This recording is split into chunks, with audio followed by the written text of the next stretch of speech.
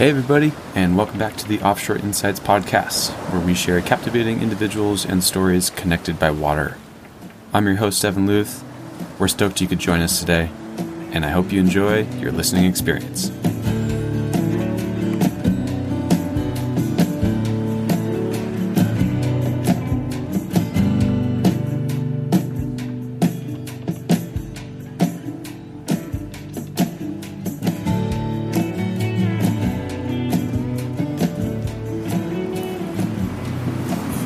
Welcome, Timbo. Thanks for joining us on the Offshore Insights podcast. Thanks for having me. Yeah, I'm stoked you could be here, and it's cool to sit literally where we're sitting right now on this trail and kind of have some old neighborhood roots for this conversation, since these are our stomping grounds. And so I just wanted to bring you in to talk a little bit about the work you've been doing, and I think that you're somebody who can speak to the translation between the pleasures and lifestyle that we enjoy as surfers and, outdoor enthusiasts and stuff like that, but also you're on the scientific side of it, and a lot of your stuff is very research driven, and that's just something I think is important for us to keep in mind when we're appreciating these resources we have. And so you, I guess, go ahead and just introduce yourself for us by title and whatever. Okay, yeah, so my name's Timbo Stillinger, and I'm a master's degree right now, and I'm a PhD candidate at the moment also. Hopefully I'll be getting my PhD within the next 6 to 12 months. Nice. And while I'm doing that, I also work for a local nonprofit here in Encinitas called the San Alejo Lagoon Conservancy, and I am their scientific research director, and a lot of the work I do there focuses on the scientific side of kind of coastal wetland conservation. And our organization has been here since the mid-'80s, and over that time they've kind of expanded a lot, and now we're involved with a really big project happening here, which is with Caltrans doing this big freeway widening project that's also doing a big restoration of the lagoon. So I'm in charge of a lot of the scientific analysis that goes along with that, both to make sure that we're restoring this wetland, and also just to kind of start creating these long-term databases of different sorts of scientific information that we can use in the future to kind of help track and see how our local resources are doing as the climate changes and sea level rises and people live here and play here and work here. And it's kind of an interesting urban natural environment interface that we live in, with the ocean right there, and then all this development, and then this watershed with kind of still some natural areas in it. And so it's a really cool spot to do science. It sure is. Yeah. There's a lot of you got your fingers in a lot of pies because of the location, it sounds like. And your PhD program is in what exactly? It's in water resource management, and more broadly environmental science and management. And the main focus of it is kind of figuring out kind of environmental problems that need solutions, and have that kind of be the goal that focuses your research. So choosing kind of applied topics to think about. Sure. That then you both kind of learn new scientific you get a greater scientific understanding of the topic, but an equal benefit is you've potentially solved a problem that actually has a real world impact on people's lives. Right. So a lot of the stuff for that I work on is a lot of water supply forecasting, and figuring out ways to kind of figure out how much surface water we have, where it is, if it's in the snow, when it's going to melt, where it's going to go. That was a part of your emphasis in your program, right? Yep. I mean, when I was reading about what you've been doing, it's focusing on the snowpack and off the glacial melt and snow melt. It sounds like, obviously, I don't know, can you just give us a breakdown of how that system works in general and why you're looking at that specifically? Yeah, so in California, about up to 70% of our water supply actually starts as snow in the mountains each winter. And so California is very dependent on snowmelt every year to supply the vast majority of urban water supply and agricultural water supply. And California is also pretty unique in that the magnitude of snowfall we get each year can vary a lot. So some years are really dry, and then some years are really wet. And California doesn't really have a lot of storage capacity to hold that water. So even if we have a really wet year, we don't have an ability to really hold a lot of that water for the following year. So every year we kind of are in the same situation of needing a really good picture of how much water we have, and then managing it as best we can to use it. Right. And so the snow in California, the snowpack ties in even here to Encinitas, and that a lot of our water comes from the Colorado River, which is fed by snowmelt in the Colorado Rockies. And then another big portion of our water supply comes from snow that is in the Sierra Nevada mountains. So we're using a lot of water here that was probably snow a few months ago. Yeah, right. Yeah. Right. And so when you're doing those projects, what does that look like tangibly? Like, what are you actually doing? You're doing some field research basically up in the mountains. Yeah, so California is cool in that we have a lot of ground data. So there's stations that have been in place since the 1930s to measure the snowpack. So it's actually one of the better measured spots in the world. Mm-hmm. So there's a lot of good ground data. And then we also use satellites that take pictures of the Earth every day to map the extent of the snowpack and try and use some tools on computers to figure out how much water might be in the snow in that snowpack. And so California is nice because we have all this ground data to do it with, and then we have these satellite-based tools to also use. And it's kind of an area where a lot of the scientific researchers, they use it to learn as much as they can about how we can better predict runoff. And then we use those tools a lot in Asia. So in high mountain Asia, kind of going from like Pakistan, Afghanistan, Bhutan, Nepal, China, that whole area over there, the Himalayas, has a very similar setup where it snows a whole bunch in the winter, and that snow falls and sits as snow, and then it melts in the spring, and that's kind of the water supply each year for those people. But they don't have any sort of ground-based measurements for knowing like how much water they're going to get. So we try and develop tools here that then work over there where you don't need to go out and like dig holes in the snow. You can just use the satellite information to get at least a general picture of like, okay, it's going to be a wet year. Okay, it's going to be a dry year. So that kind of scale. And it's kind of a combination or a joint effort between the satellite imagery and then the on-the-ground observations, right? I mean, obviously satellites are limited in certain capacities, I would assume, in terms of visuals and stuff like that. Yeah, so a lot of the satellites, you can just see the surface. So, like, you can see the snowpack, and you can see how much area it's covering, but you don't really know how deep it is. And so you can see, like, it could be a foot deep or 20 feet deep. Right. There's a very different amount of water in it. Right. So we've developed, after doing it for, like, years and years and years, you kind of you can use some other tools to start to kind of figure out how deep it might be. And then you can use that to inform the people who actually manage the water in those areas. Right. Where you basically, the people who manage the reservoirs or whatever, like, okay, this is kind of similar to 1975, or this is the year's kind of similar to like 94 or 93. Right. And then they're like, okay, that's enough. I know like kind of what I need to do to like either hold back a little extra water for a few months or let it flow out.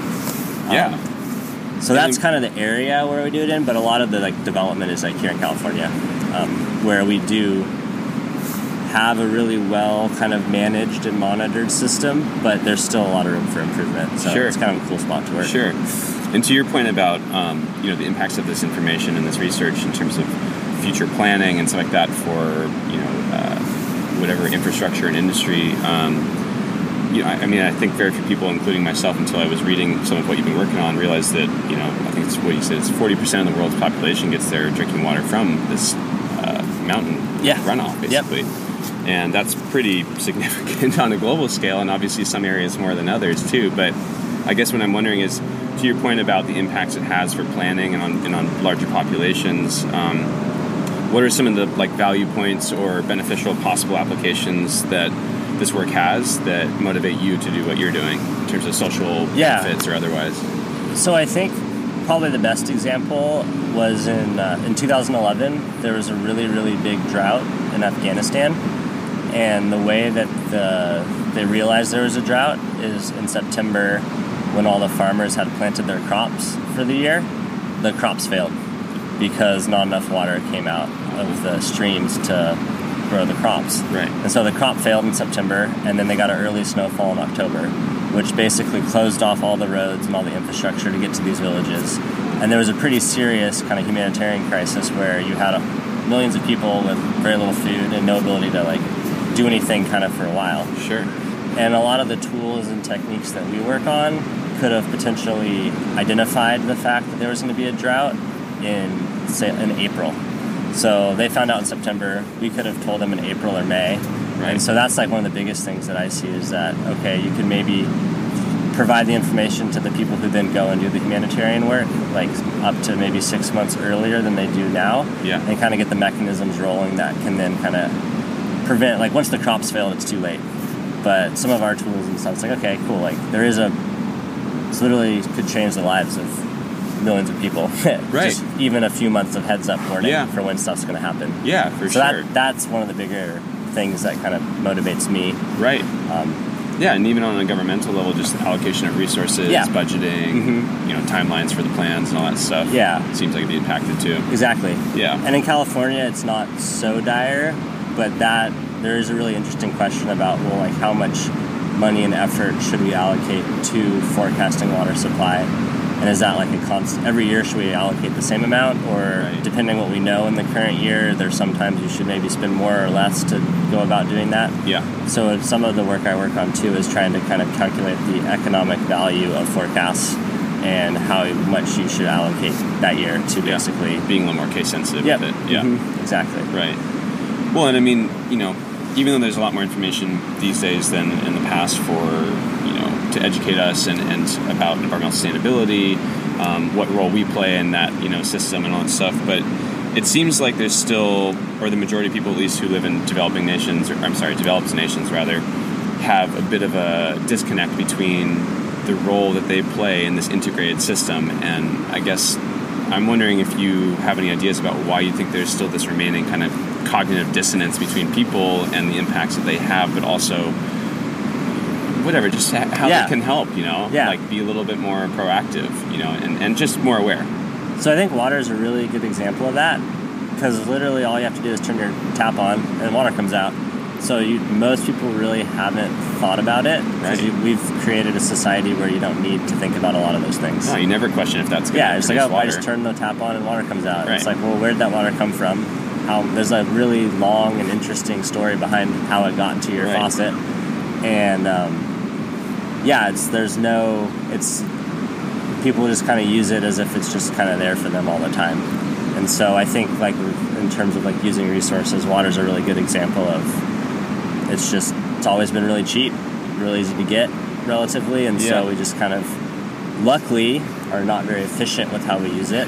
So there is like a lot we can do to use less and conserve, especially with like we don't have as much in the future in California with droughts and stuff. Right.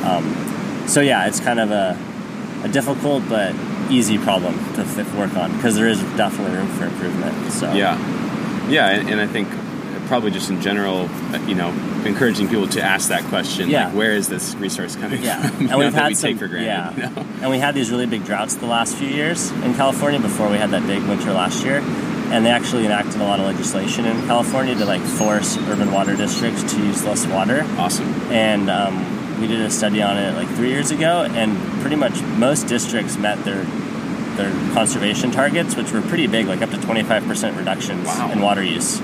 Which that's just by like letting people know they needed to do a few simple things, like they're able to cut down water use by up to 25% is pretty impressive. Yeah. But it also kind of goes to show you, like, okay, well, like, were you really using all that water, or was it just kind of like you weren't caring about? Weren't caring about how. Well, and even on like an anecdotal level, there's you got kind of the interfacing of corporations and the market starting to kind of make that a part of their campaigns too. I'm thinking of Colgate specifically doing their whole turn the faucet off when you brush your teeth and stuff like that. It seems like it's nice that that's finally becoming an integral part to the messaging. That even the consumer market facing side of things is becoming aware and taking that seriously.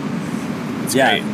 Shows a little social responsibility and accountability, hopefully, at least on their part. Totally. Yeah, that's very cool. So another component of your efforts are that you've been doing a lot of work, like you said, with the San Alejo Conservancy, and it looked like you focused mostly on,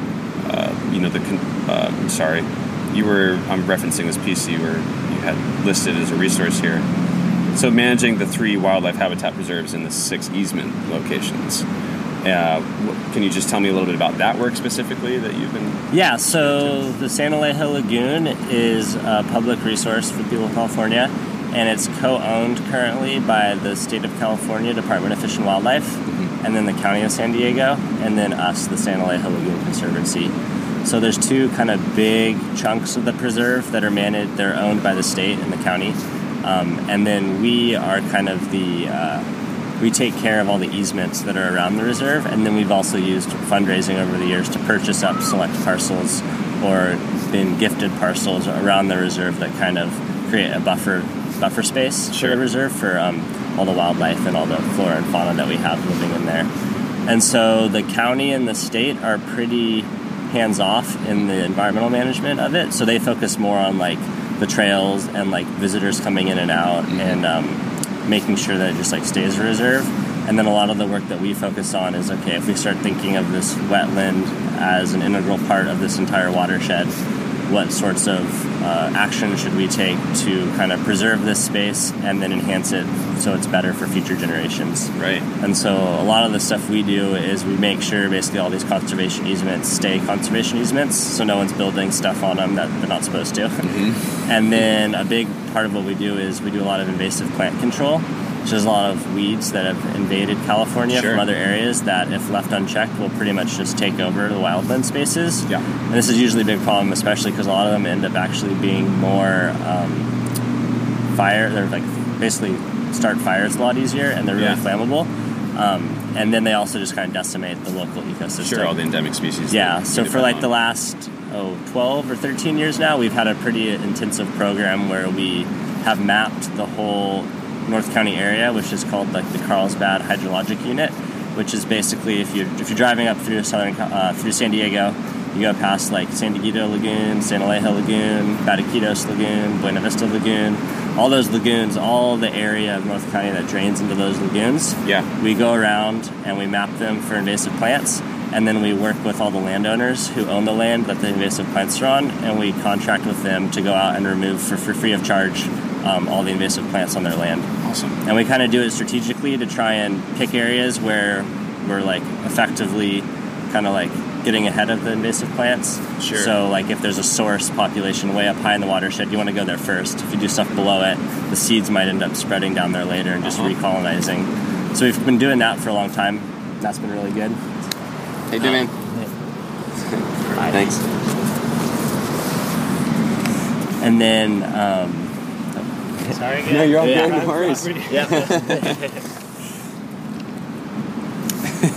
Well, it's pretty awesome that there's this kind of, intermingling of the private and public interests. I mean, obviously, I know that there's a fair bit of resistance for certain landowners in the area to be pretty protective and private in their life, and feel like whatever, now that they bought that property, everything about it is theirs, under their control. But obviously, it needs to be a bit more of a mutual reciprocal relationship that way. And luckily, some of these invasive plants like pampas grass and arundo, they're pretty like annoying. So they're kind of the things that people end up like paying to get out of their property a lot of times, just because they don't look so great or they like cause issues. So it's a win-win for them. So if you're like, hey, like we'll come to this for free, they're like, where do I sign? Yeah, totally. But there's always people who are like a little, not in my yard or whatever. So there's definitely some craft to like communicating and talking. Some diplomacy involved. Yeah, definitely. So, and then the other thing we've been doing for the last 25, 30 years is we do a lot of water quality measurements in the lagoon.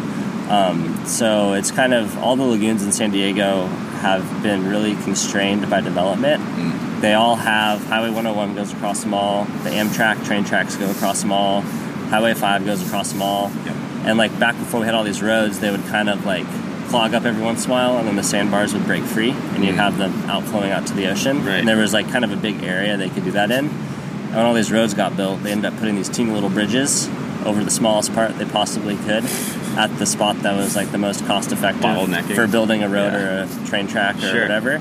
And so it kind of clogged up all these lagoons and really impeded the natural kind of tidal cycling, where you get like the high tides coming in and the really low tides kind of flushing salt water in and out, which really kind of improves the water quality in the lagoon. There's not as much stagnation in the lagoon itself. Yeah, so we've been doing water quality measurements since before there was anything to do to fix that problem in San Alejo.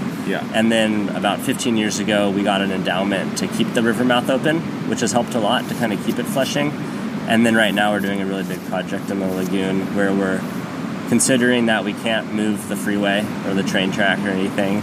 Well, what could we do in the lagoon to kind of improve the hydrology and the water quality and kind of function as best it can, given the fact that it's in the middle of San Diego? And some component of that, in terms of restoring the quality and the flow, like you said, the hydrology, it is also dredging some of the more stagnant sediment, right, out of the lagoon itself. Yeah, so the sediment that we're dredging onto the beach is actually, it's kind of like the second step in the process, which is kind of cool. So there's a lot of the first like few feet of material in the lagoon kind of doesn't belong on the beach, kind of just belongs in the lagoon. Yeah. And so what we're doing to improve the water flow is we're making a lot of the channels a little deeper and wider and straighter, so that the seawater can get farther up in and flush out. Yeah. And then we're removing, so there's some man-made barriers that we're able to remove to kind of let seawater get to areas it couldn't get in the last 50 years. And so when we do all that, we end up kind of scraping around in the top few feet of the lagoon, and you end up with this whole pile of material that kind of need to put somewhere. And so what we've done is we've dug a giant hole in the middle of the lagoon, because once you go down about 3 feet, for the next 200 feet down, it's just beach quality sand that kind of would have eventually made its way onto the beach. Right. But now that we have all these roads blocking it, it's kind of stuck. Yeah. Yeah, so it's like, okay, well, that material naturally would have made it to the beach over a few generations. Right. So if we dig a hole, we can put that material on the beach. Now here's all this beach quality material that wasn't there. Right. And then we have this big hole that we then fill with all of the kind of material we scraped off the top of the lagoon in different spots. And we put it all in this big pit, and then that's going to be turned into an endangered bird nesting island at the end of the day. Yeah. And that stuff, like you said, just organically should be more in the lagoon than it should be on the beach, and that's mainly, I'm assuming, because of the constitution, the mineral constitution, or something like that. Yeah, it's not sand. So yeah, like on the beach, sand grains, like all dirt has a certain size grain to it, and so sand grains are a little bigger than other types of dirt, and basically when the ocean's pretty dynamic, as you know, and the water moves around pretty fast, so anything that's really tiny grained sand or like silts and muds just goes into suspension in the water, and then it just doesn't settle out. Right. So if you were to take like the top foot of material in the lagoon and put it in the ocean, it would just float around forever and move. The ocean has enough energy in it to kind of keep that material up in the air. Right. Whereas sand is big enough that it kind of settles out and forms a beach. Yeah. So. Yeah. Well, and that's a perfect segue into to my next question, and honestly is a lot of what was kind of the nail in the coffin for getting you on here rather as soon as possible, because one, it's current, but also because even just as of a couple hours ago this morning, I had an amazing session at an undisclosed location here locally in North County, and I sampled the goods, the fruition of your work, and I gotta tell you, it's working. It's amazing. I had a killer session, the best one I've had in years, and it's super cool. So I was wondering if maybe you could just tell us a little bit about this portion of the project, which is the sand restoration on the beach, and specifically speak to what you've been tasked with doing this last year here.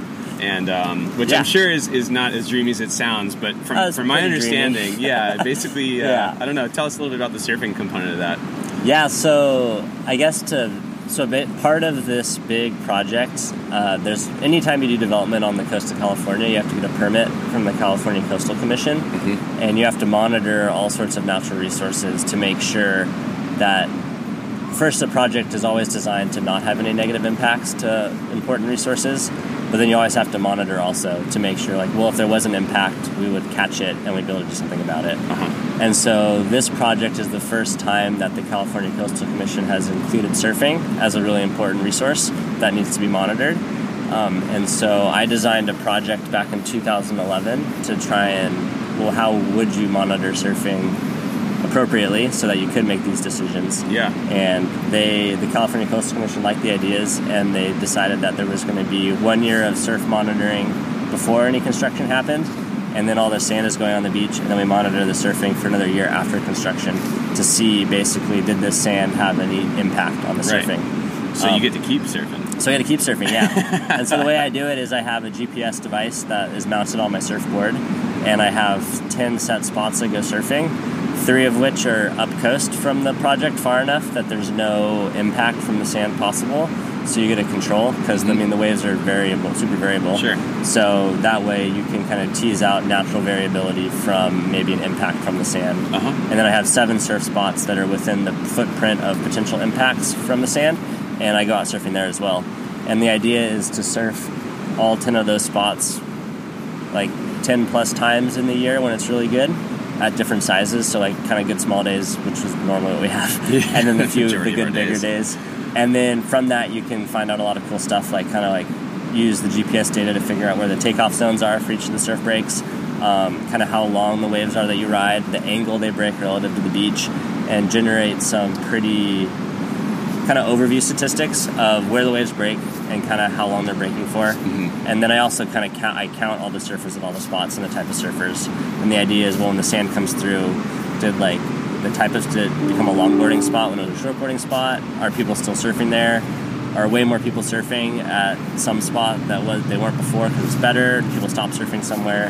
And then with the GPS data, it's like, okay, did the takeoff zones change? Like, are you catching waves in a very different spot now? Right. Or are you catching them for a much longer or shorter period of time?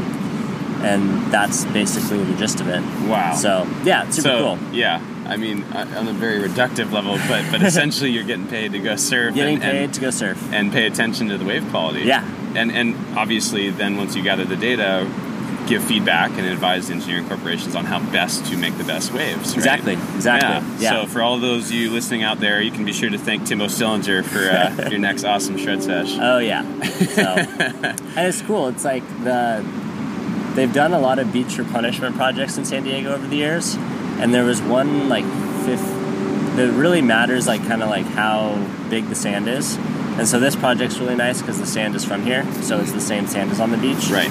But if you've gone surfing like around the world, you'll notice like the sand is very different on different beaches. Sure. And the beaches look super different. Yep. And so in the past, they've put sand on the beach in San Diego that wasn't from the beach here, and it really changed the beach. Yeah. And so this project's cool because it's like the sand is natural and it's from here. It's the same. So yeah, it's curious. It'll be interesting.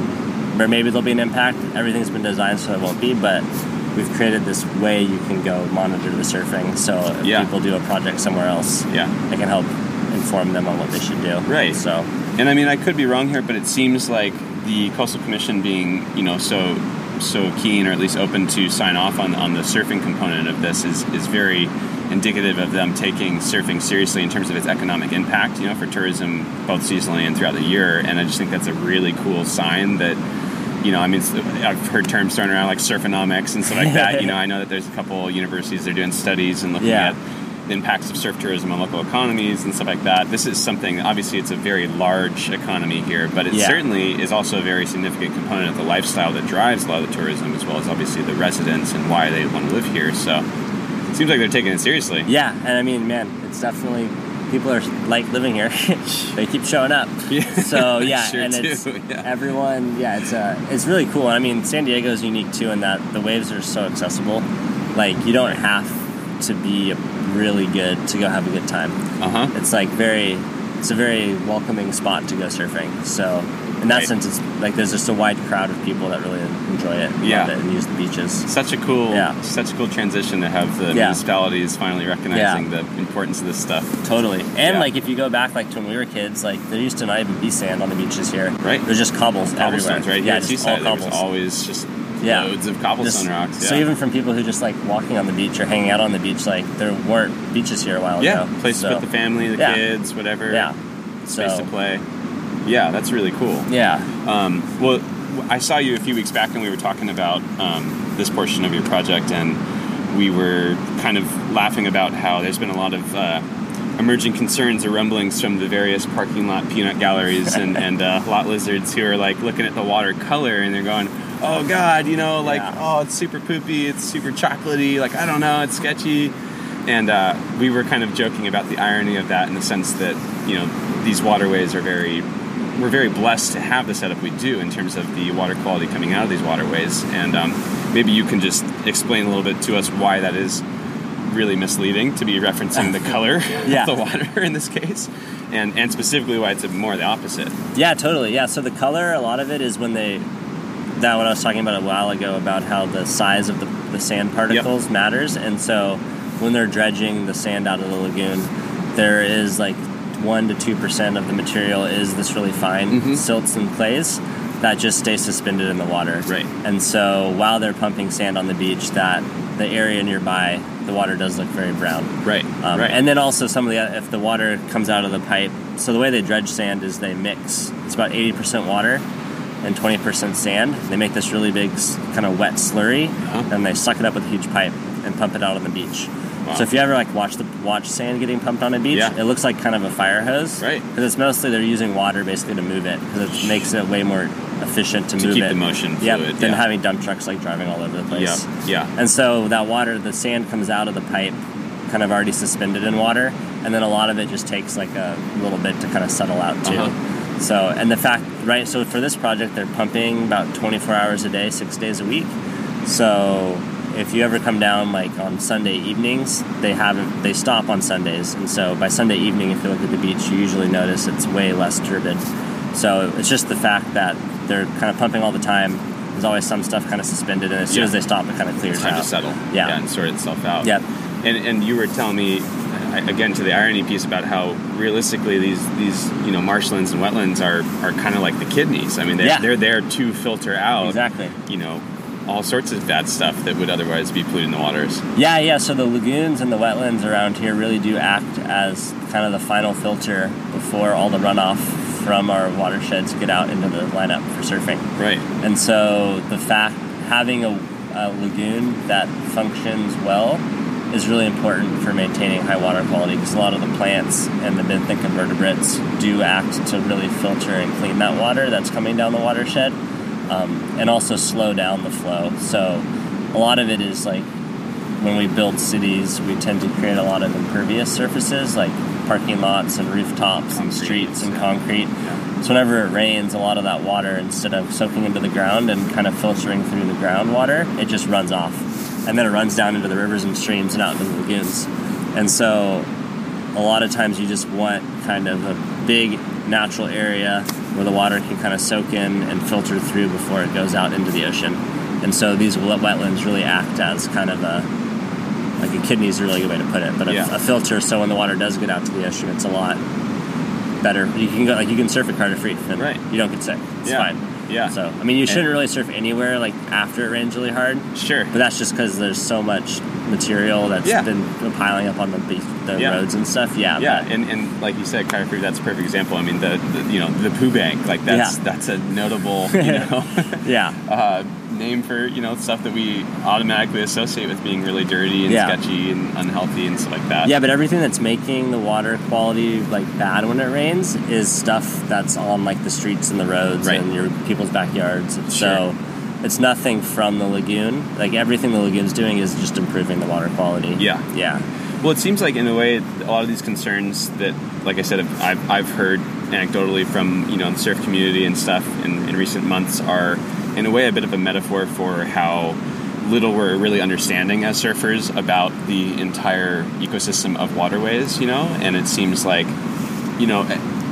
we're getting pretty good, I think, as a population, surfers are, and whatever coastal, patrons are, of appreciating issues that are impacting the shoreline, things like trash and stuff like that washing the beach, and that's, I think, in part because, you see it, it's right there. You walk from your car at the road across the beach and you see trash or whatever it is, or you see oil coming up or something like that. And so there's all this, great activism and work, which is very important and needs to be done. But, surfers and other groups who are related seem so impassioned about this stuff, and yet they have no understanding of this upstream source, of this, what's happening east, And so I guess, what do you think that we can do to support or encourage, any of these demographics to become a little less tunnel vision towards the west here, and a little bit more aware of the 180 view and looking kind of to the source rather than treating the symptom, Yeah, I'd say following the water is a really interesting way to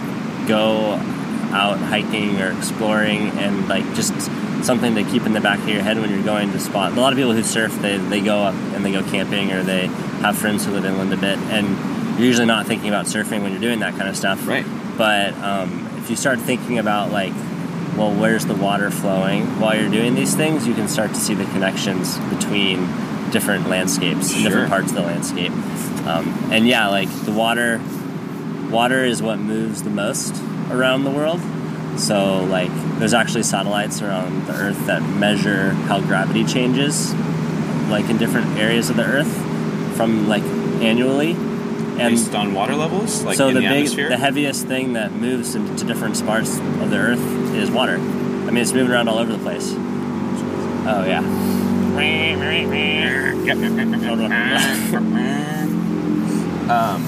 So you're saying by just sheer the weight of the matter in water Yep. is the heaviest element. Yeah. So water's heavy, and then it's very mobile. So water is one of the only elements that exists naturally on Earth in like a liquid, solid, and gaseous stage. Right. And so there's a lot of energy that hits the Earth from the sun, and then that energy, the way that it kind of can move around the Earth system is usually through water. So like when water evaporates, energy goes up into it, and then it blows somewhere else, and then it condenses and precipitates out, and that energy is now in that new spot. Right. But the water is like is heavy, and it's moving all over the place. Right. And so whenever you have water, like when you have water, if it rains up in the mountains and the water comes down through the rivers and out to the ocean, the water is what's moving, and there's a lot of stuff in that water too. So there's a lot of sediment. There's like rocks and boulders and grains of sand and like the sandbar that you surf on. Yeah. Like there's a reason that the sand is the size it is at the beach there. And then when you go up farther in the watershed, it's like bigger boulders and bigger rocks that aren't that small yet. Sure. And then same with like the pollutants and nutrients in the soils and stuff. Like they move through the ecosystem usually in water as it flows around and stuff. So I've always found like if you think about water, whenever you're somewhere, you can connect different landscapes to each other pretty well. You start to kind of form a picture of like, how it all kind of works together. Yeah. And that's a very literal explanation for the more metaphorical aspects of why I've themed the podcast the way it is, in the sense that we are all connected by water. Yeah. Figuratively and literally. And it's everywhere. It's omnipresent for us. Yeah. It's pretty incredible. Some people spend their whole lives just studying water. Right. It's the reason we're all here. Really. Yeah. And I hope to get all the people studying it. I think it's fascinating. Yeah. That's a lot of why I'm excited to have these more empirically driven topics, because there is so much science that can speak to this stuff that we, in a more kind of ethereal way, experience it in direct sense for us, when we see the end results of it, but there's a lot of science behind it. Yeah That's awesome. Well, for those of us who are listening that would like to be able to contribute more, to become more aware, or to become more involved in supporting their local ecosystems and waterways and making that sustainability effort a little more successful, what are some resources or recommendations you can make to people? Yeah, so at the Santa Aleja Lagoon Conservancy, we do weekly volunteer events with Joe DeWolf is our volunteer coordinator, and he's awesome, and that's probably one of the better ways to just kind of get your foot in the door. Sure. And all his projects are really fun. Most of our work is in the lagoon, and then he's a great resource too for them finding like other opportunities outside of the lagoon. And then honestly, I'd recommend just like going on a hike. Yeah. Anywhere really. Yeah, just go check around. it out. Yeah, just check it out. Yeah, get some dirt under the nails. Yeah. And probably on a non-local scale, just contacting whatever your local, conservancy equivalent would be. Yep. And just asking them, right? Yeah, and a lot of times, like, there's people do all sorts of community restoration events in different counties around California. Right. And it's a great way to meet people, and usually the people that lead those are pretty knowledgeable, and they're usually quite happy to just, if you have questions you might think are stupid questions, they're probably not, and they probably have a good answer for you. Yeah. Yeah. Well, and whatever questions you have are representative of a much broader population that probably has the same questions or concerns. Yeah. Awesome. Well, I've got a couple of signature questions I'm working on, and the first one is, what is your earliest memory of water? My earliest memory of water? Ooh, that's a good one. My earliest memory of ocean water would be when I was a little kid. My dad would tie his surfboard up to the posts on the 101 bridge at Cardiff Mouth when the lagoon was draining.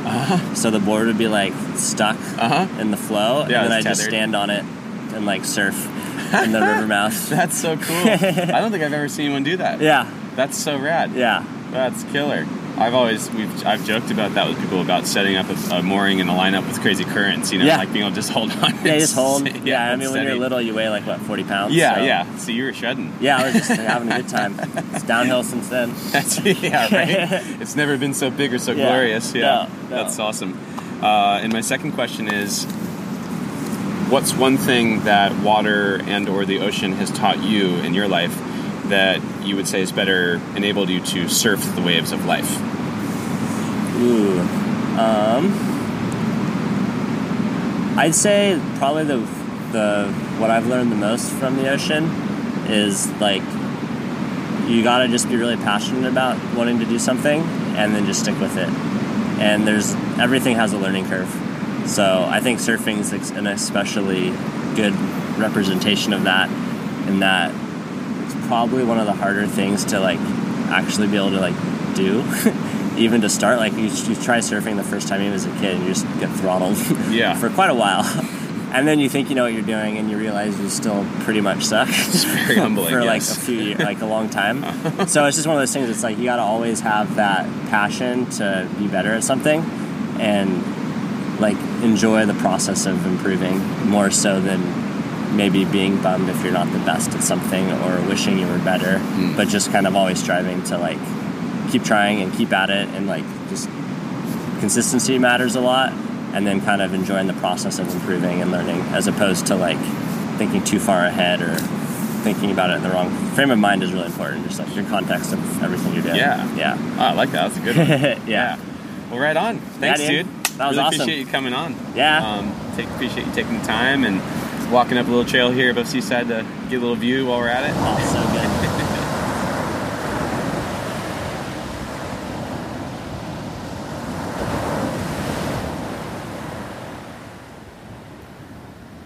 That's going to do it for our show today, everybody. If you enjoyed what you heard and your time with us, please take a moment to subscribe and rate us on iTunes. You can find our episodes there or on SoundCloud and Stitcher. If you were turned on by anything in today's episode, please take the time to tell a friend or a loved one about the show. It's listener recommendations and support from people like you that make this show possible. If you think the show deserves to grow and or adds value to your life, you can contribute your support by donating on Patreon, an easy-to-use crowdfunding platform for creators such as myself. If you're interested in any of the guests or topics covered in the episode, you can find further information about them in the show notes section on iTunes or in the blog posts on our website. Lastly, if you have any thoughts or questions or feedback, any ideas for future guests or topics, you can reach out to me directly at our website at www.offshoreinsightspod.com. That's Offshore Insights, followed by the letters pod.com. Today, I leave you with a song by Claus Creative called Summertime Road Trip. Until next time, be well, keep in touch, and enjoy the ride.